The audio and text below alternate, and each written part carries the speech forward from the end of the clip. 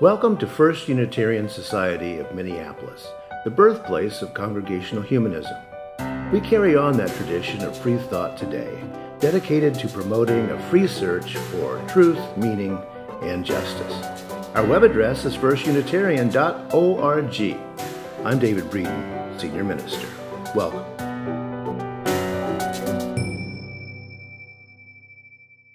The gateless gate, or the gateless barrier, according to how it's translated, is a collection of Zen Buddhist koans from the 1200s of the Common Era.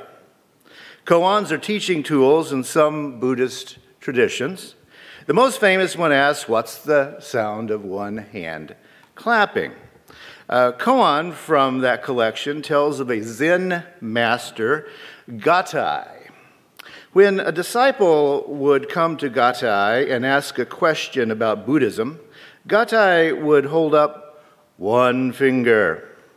That's all he did in his teaching. He held up one finger for any question that was asked. Gattai had a young disciple, a boy named Tenru. Soon, when anyone would ask about the teachings at the monastery, Tenru would hold up one finger. When his teacher Gattai heard about this, he went searching for Tenru and cut off his finger. It's a little harsh in the monasteries. Naturally enough, Tenru screamed and ran away.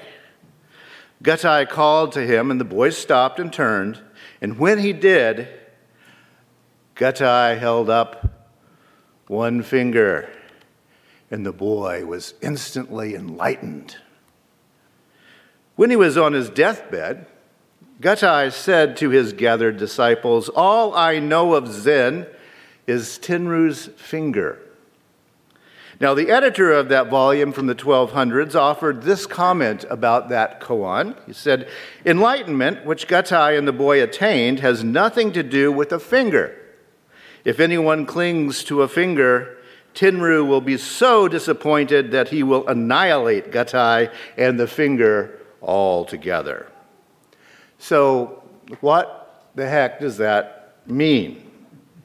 Well, that's just it. It doesn't mean anything. That's the first mistake.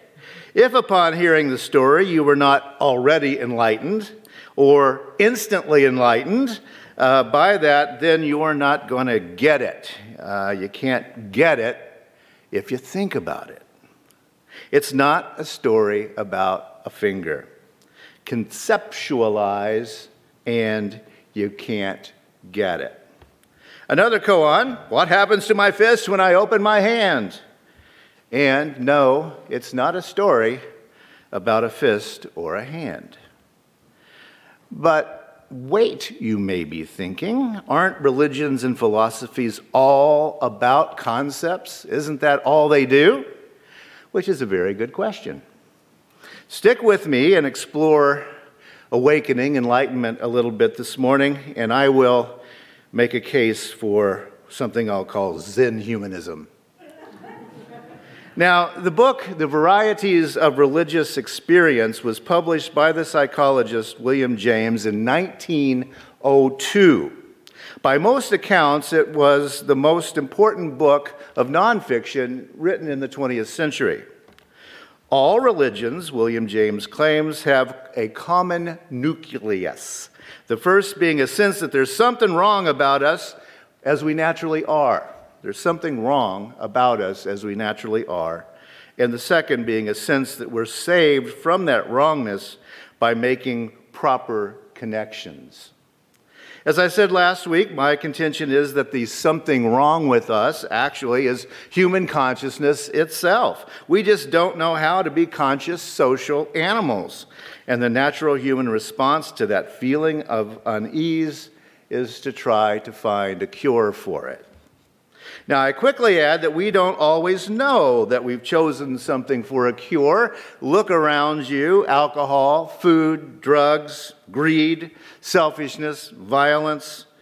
All of these and a whole lot more, they all can feel like a cure for that unease for a while.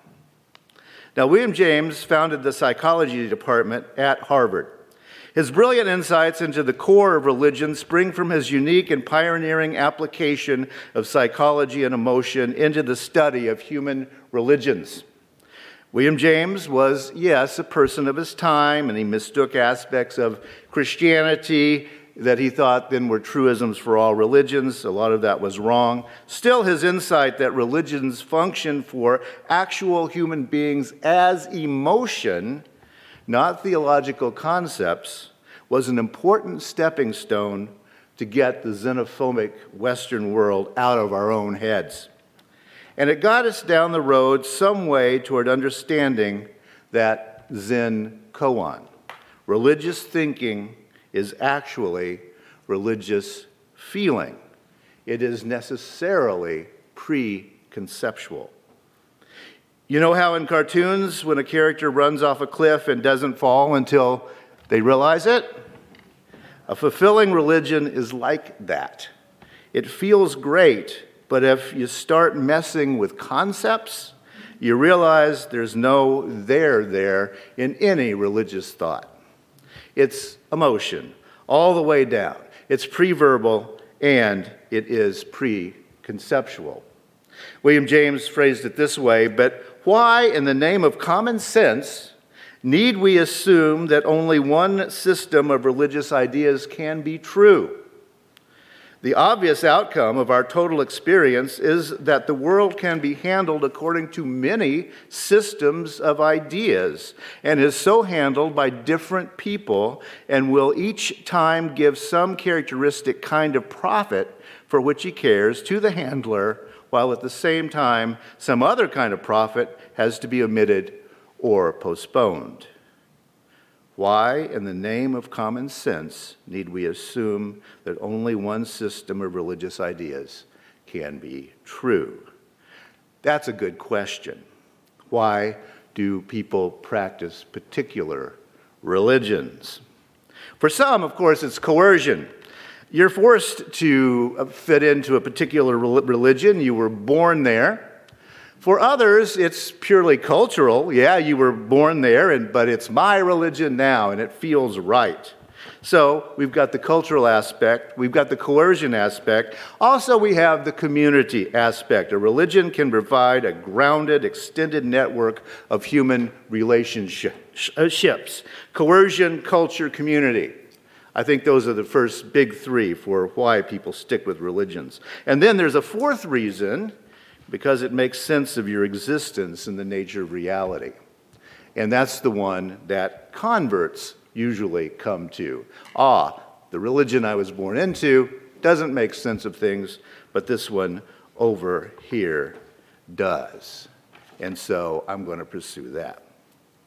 But wait, you may be thinking, religions and philosophies may or may not be all about emotion, but religions and philosophies are concept-generating machines, aren't they? That's why we have seminaries and whole master's programs and whole PhD programs to understand them. And yeah, you're right about that.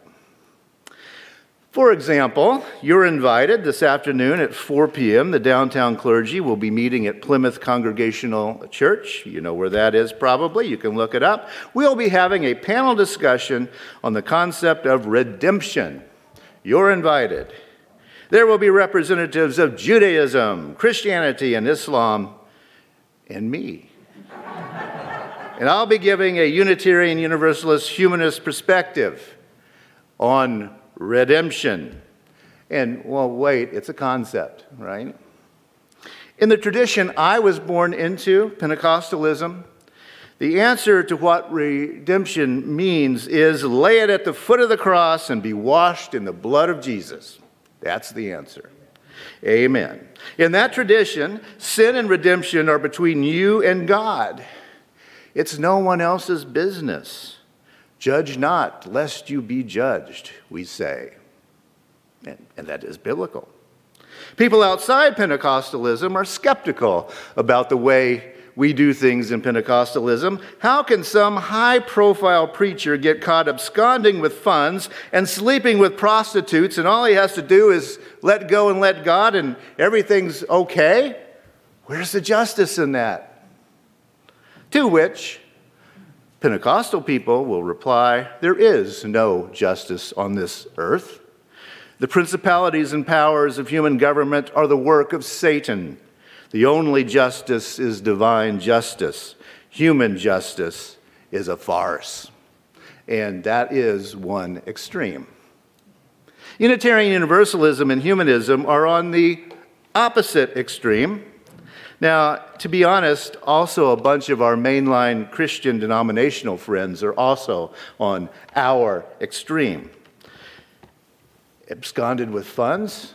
Call the FBI. Prostitutes? Time for a sex offender treatment program. Secular redemption is what I will call that. You do your time, you get your certificate for taking a program, and we say justice has been done. The paperwork goes into your file. But where is the redemption? Is it social redemption in that case? Individual redemption? Is there any actual forgiveness? Who would do the forgiving? So this is two concepts of redemption. Wash clean in the blood of the Lamb, or let the system deal with it. Secular redemption is slow and plodding and partial. Pentecostal redemption is quick and all-encompassing.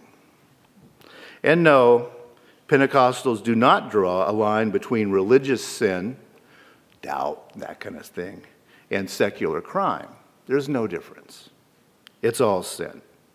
I would argue that Unitarian Universalism does not have a cohesive concept of redemption for a couple of historical reasons. One is that the Universalist side of the house historically downplayed God's retributive justice. You're not going to burn in hell anyway, so don't be all that worried about it. And the Unitarian side of the house never exactly gave up the idea of predestination. If you commit a sin, it's because you never were actually saved anyhow, and so you are out of covenant. Both views, in other words, have an odd view of punishment and redemption. How do you punish sin? In quotes. Both the Universalists and Unitarians, and now the Unitarian Universalists, have used long-term shaming and shunning. Psychologist Jolanta Burke distinguishes between guilt and shame, and it's a little hard to pick these apart, but it's good to think about it a moment. When you feel guilty, she says, you think that you did something wrong. That's obvious. When you feel shame, you feel that there's something wrong with you for doing something. And you see the difference. Guilt, then, is when your own moral compass is working.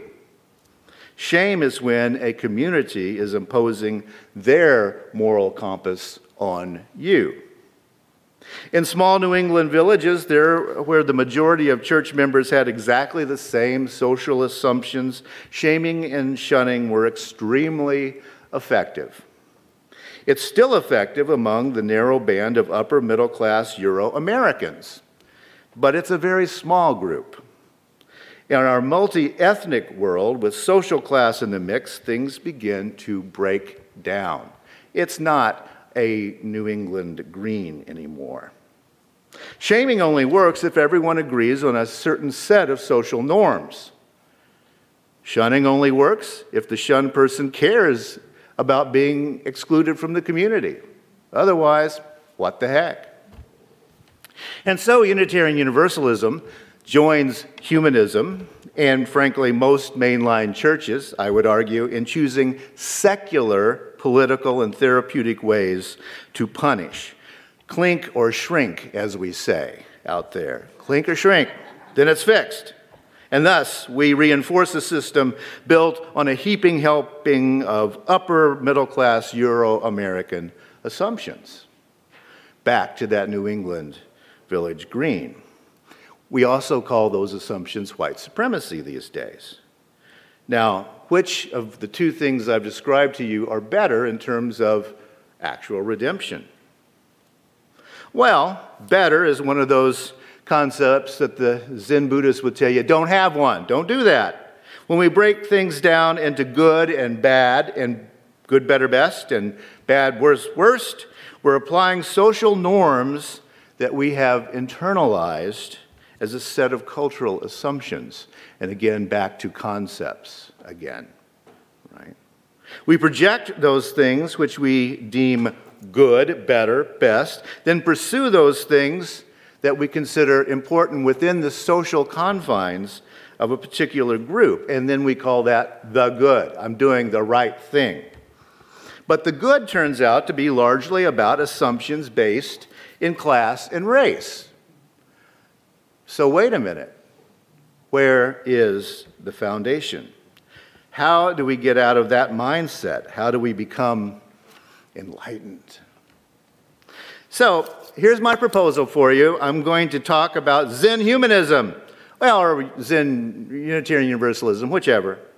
Can we imagine a Unitarian Universalism without concepts, is my question. What would it be like? Are UUism and humanism so caught up in concepts that they're only a finger held up, nothing more? And if the finger's cut off, would there be any meaning left within the conceptual assumptions? Now, let me think about some advantages to Zen humanism for a moment. First, Zen humanism would occur with a sudden realization, just like that enlightened moment maybe. And what would you decide? Well, dualism doesn't exist. There's simply no difference between matter and mind, body and spirit. It's all one, as our Zen Buddhist friends would tell us. Secondly, I think it would be about non-judgment, another big thing in Buddhism. It's the toughest of human emotions to control because we judge based on a visceral reaction within social norms, usually, right? And those cloud our knowledge. Zen humanism would be awake enough to distinguish between the so-called good of social and cultural assumptions among an us versus a good among them. Let's be very careful not to judge between us and them or this and that. Thirdly, if we accept the premise that religious and philosophical positions are true when they work, and I'll get back to that in just a moment. That's one of William James's central ideas. They're true when they work for the people who are practicing them. Then the conclusion is very clear. Why would we judge a Muslim for being Muslim? Why would we judge a Roman Catholic for being Roman Catholic? Why would we judge a Presbyterian for being Presbyterian? It doesn't matter. Your tools work for you. My tools work for me, and we can all be happy here. Then fourthly, Zen humanism would embrace nuance and subtlety, something completely missing from our national conversation. If we start from the assumptions that most political thought is mere convention and most social norms contain unexamined prejudices, then we're beginning from a place of humility. Humility that requires self-examination. Why do I really think that? Humanism, boiled to its essence, is about the ethics of social responsibility. I say that over and over again. It's not an individualist morality. It's a social norm and social relationship. Relational ethics, it's called nowadays. Ethics based in real human relationship. And that stops going into stereotypes and cliches about other people and other ways of being. It's about relying upon our own experience as human beings alive in the world, not on theories and concepts. And the one finger ceases to be the only story when you think in that way. No, it's not true that everything can be true. I mean, William James dealt with that very quickly. No, everything is not true. That's not it. The next book that William James wrote after Varieties in 1902 was Pragmatism, a new name for some old ways of thinking. There he reconsiders what he called common sense in the quote that I showed you today. Now James puts the idea into classic pragmatic terminology, calling ideas tools. Central to pragmatism, ideas are tools, screwdriver, hammer, etc. Pragmatically, if a tool works, it works. And within pragmatism, therefore, it's true. If it works for you, it's true. What if it doesn't work, or what if there's no way to see if it works or not? Well, then it's not true. It's pretty easy. Religious experience, mystical experience, philosophical experience, if you don't feel it, it's not there. So, what about that sense that there is something wrong about us as we are? Yes, we have that. We're bound to search until we feel an answer. No concept is going to fix that feeling. It just won't. It's got to feel right. Zen humanism is humble about all of that, I would argue. What I say and what I know does not explain everything there is. I know that. I don't have all the answers. I don't even understand all the questions. So, what am I pontificating about? Well, I'm just saying we don't know, and that's okay. The world, the real one, where we live and breathe and have our being, as Paul would say, is compromised and imperfect.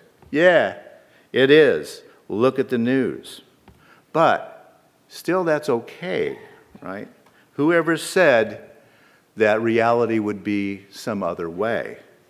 And as I often say, if someone said it should be better, look at what they're trying to sell you.